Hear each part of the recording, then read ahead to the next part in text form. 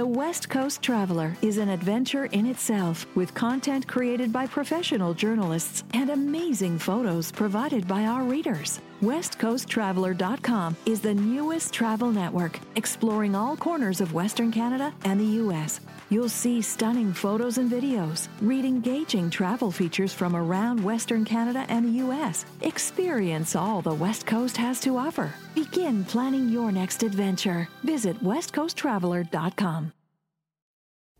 Welcome to Off the Page, a weekly podcast produced by the Comox Valley Record. I'm Erin Halschuk, a journalist with the Record. Join me as we take a deeper look into the people and stories within the Comox Valley. On the podcast today, we are welcoming back our gardening expert, writer, educator, and record columnist, Leslie Cox, otherwise known as the Duchess of Dirt. Leslie was a guest on our podcast a few episodes back, and she returns today for a special episode where she's answering listeners' questions about all things gardening and getting the garden ready for spring. Welcome to the podcast, Leslie. Thanks, Erin. Thank you for asking me back. So let's start with, we've got a couple of questions from listeners about this particularly, and it's something that everybody can relate to. This cool, long spring that we're getting. People are wondering, when is it a good time to really start planting? And are there certain vegetables, certain flowers that can be planted right now? That's a really good question, because it's certainly not a very typical year weather-wise. It depends on which vegetables and which plants that you've got that you want to put in the ground. Good to go right now are cool season vegetables. So that means your lettuce, your spinach, your Swiss chard, peas, members of the brassica family like cabbage and cauliflower, broccoli.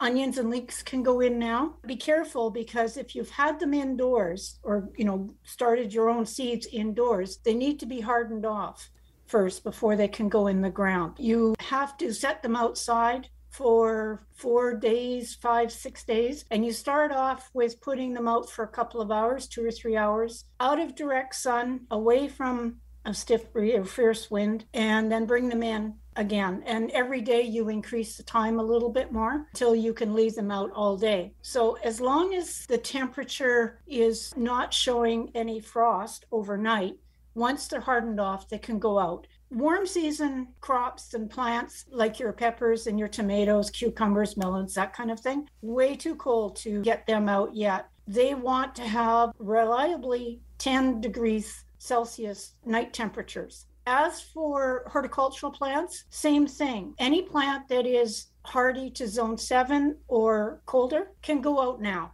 Anything that's zone 8 or 9, if you push your envelope into the more tropical type plants, then you want to hold off on putting them out too. Okay, so we have a question from Lee in Comox, who was wondering, what are some of the best plants or flowers to attract pollinators? Yeah, and that's a really good question. We noticed out here anyways, because we have a couple of properties that have beehives that within flying range. Back in March, when we had decently warm weather, we saw quite a few bumblebees, which are usually the first ones that come out. Lately, we have not seen many bees at all.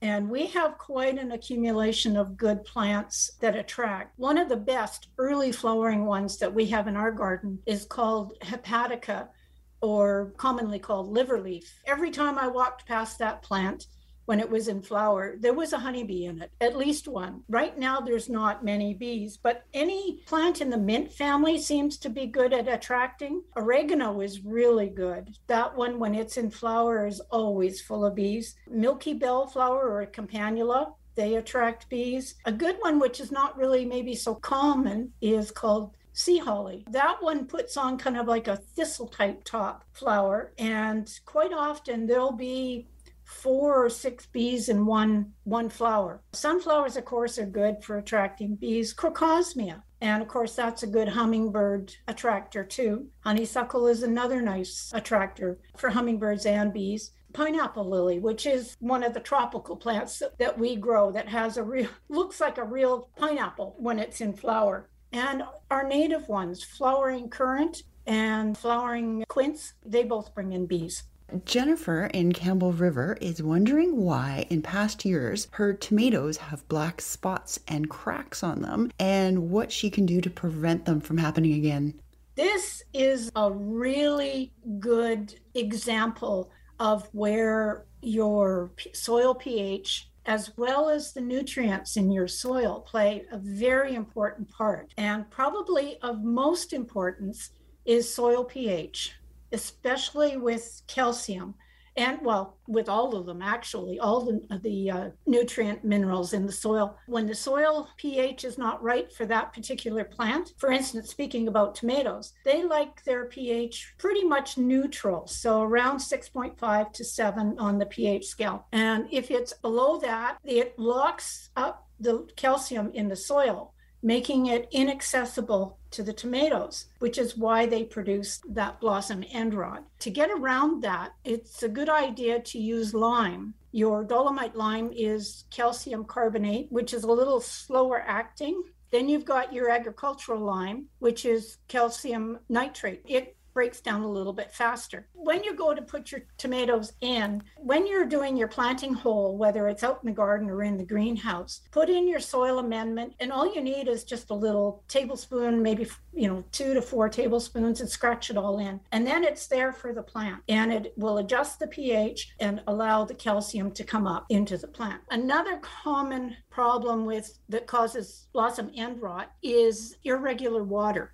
Tomatoes really, really need regular water schedule, and they need actually an inch to an inch and a half of water every week. So space it out. If you can put in a timer system, that works really, really well. But you also have to monitor, because if it's really hot, you might need to increase your watering schedule, because otherwise the water is evaporating too fast out of the soil. If your plants do get dried out, first off, pick off the affected tomatoes, either scratch in the lime, if you haven't done it already, into the soil and water it in, or you can make up a foliar spray using about a tablespoon of calcium nitrate to a liter of water, and spray it on the remaining tomatoes, not on the leaves, not on the stems, just on the tomatoes. And that will get the calcium right to the fruits. The other part of the question, I believe, was cracking. That is also caused by irregular water. Slowly water them until they are better rehydrated, and then reestablish a regular watering program. Rick from Courtney is wondering, and I've seen this too, if coffee grounds that a lot of coffee shops offer can really help the soil, and if so, how much should you be adding to your garden, and how often should you be adding it in? Recycling coffee grounds is actually really, really good for your soil, because it improves the soil composition and the soil structure. You can either apply it, just spread it on the top of the soil, not too thick, just spread it out on top of the soil and scratch it in lightly, or you can apply it and put a mulch or leaves over top. If you do not cover it or scratch it in, you could experience a situation like when you use very dry peat, that the water is repelled.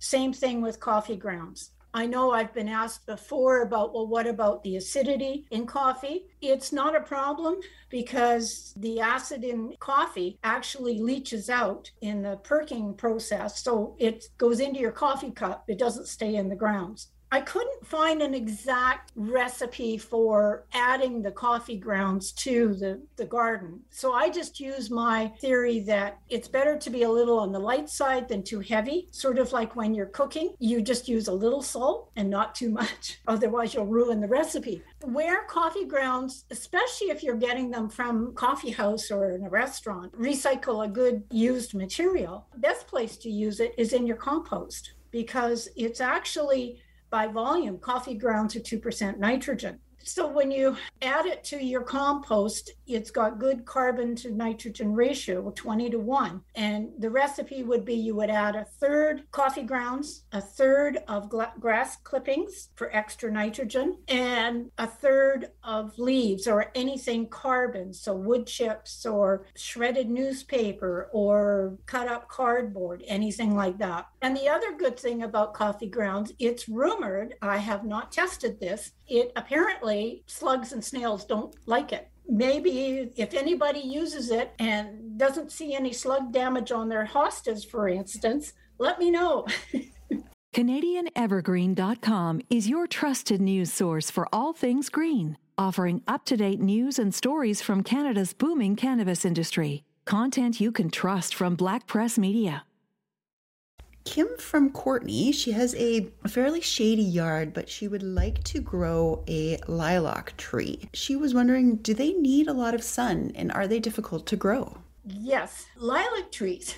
I've had not very good luck with lilac trees, and I'll explain in a little bit. But lilac trees actually need roughly about 6 hours of direct sun a day. They can get by with less, but it affects the flowering. And they don't like to be planted near trees where the sun will block the light from getting to them. My suggestion, if you're not familiar with how much sun you get in your yard in specific areas, is to watch whenever we have a sunny day, and you can time it. Watch what areas of your yard get the most sun for the longest part of the day. And if you can, that would be the perfect siting for your lilac tree. The French lilacs, the syringas, are slow to flower. They're a time investment because they need about 5 or 6 years to mature to a flowering stage. Thankfully, thanks to breeders, we have some smaller dwarf varieties available that flower in about 2 or 3 years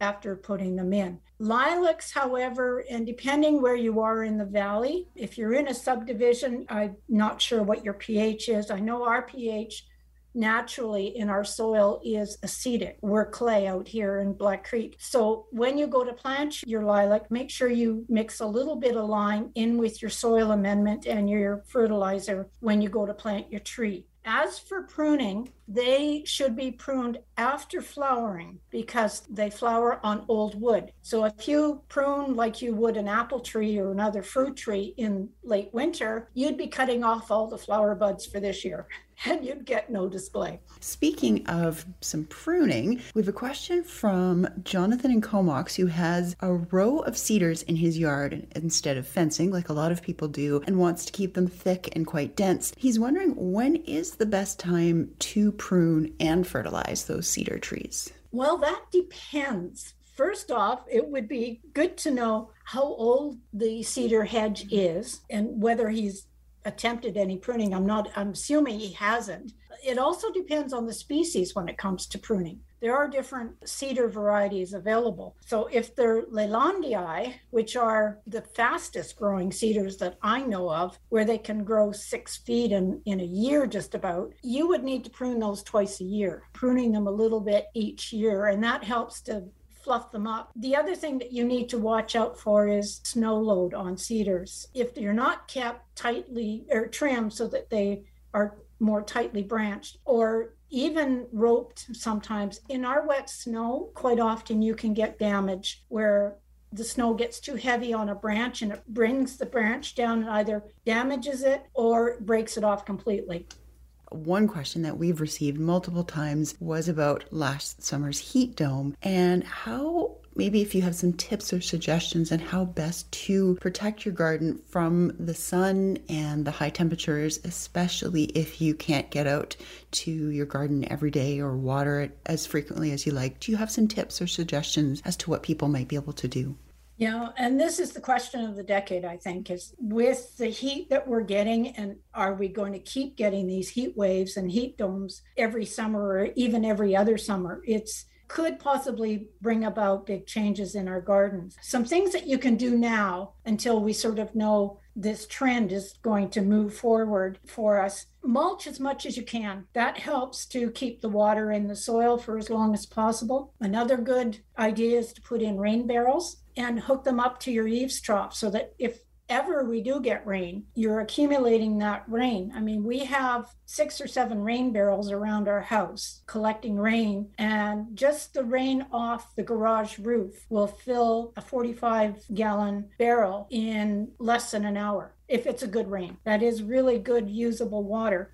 Shade your plants as much as possible. So that means setting up some kind of a screen if you can, or if you have tomato cages or peony rings or bamboo stakes, whatever you can rig up that you can throw a cloth over top, like rime, curtain shears, nylon netting, anything that will cut the direct sun a little bit. Plant some tall annuals, like sunflowers, for instance. Use those as a screen, or do a bean teepee with your runner beans to protect some of the plants wherever you can. But if you're going to plant sunflowers, you got to think about planting for those now so that they're ready to go in for the summer. Long term, those are short term fixes. Long term, we might be looking at, like Jonathan, planting a hedge where it's going to cut some of the sun on the hottest part of during the hottest part of the day. You may have to redesign your landscape and utilize more drought tolerant plants, which stand a better chance of withstanding the heat and less water. The only problem with that is we are still mostly getting wet winters. And when you have drought tolerant plants, they don't like to be soaking wet in the wintertime. So it's sort of a darned if you do and darned if you don't. But there's ways of covering over the drought tolerant plants to keep the water off them for the most part. Sounds pretty drastic about changing our landscape plan or design, but these are different times. And at the moment, we don't really know how long this is going to go on for. Is this with us forever? Or is this just a hiccup because Mother Earth is upset with us? And she's just giving us a warning here. Better pay attention. Really appreciate all of your insight and your helpful tips. Thank you so much again for joining us. Oh, well, not a problem. Oh, thanks, Erin. That's this edition of Off the Page, produced by the Comox Valley Record. Thank you for joining us. If you have suggestions for topics or guests, we would like to hear from you. Email us at offthepage@comoxvalleyrecord.com. Discover what's happening around our province with todayinbc.com. Sign up today to get the latest news right to your inbox and never miss the news that's important to you and your family. From community news in your neighborhood to what's happening in our province, your source for daily news is todayinbc.com.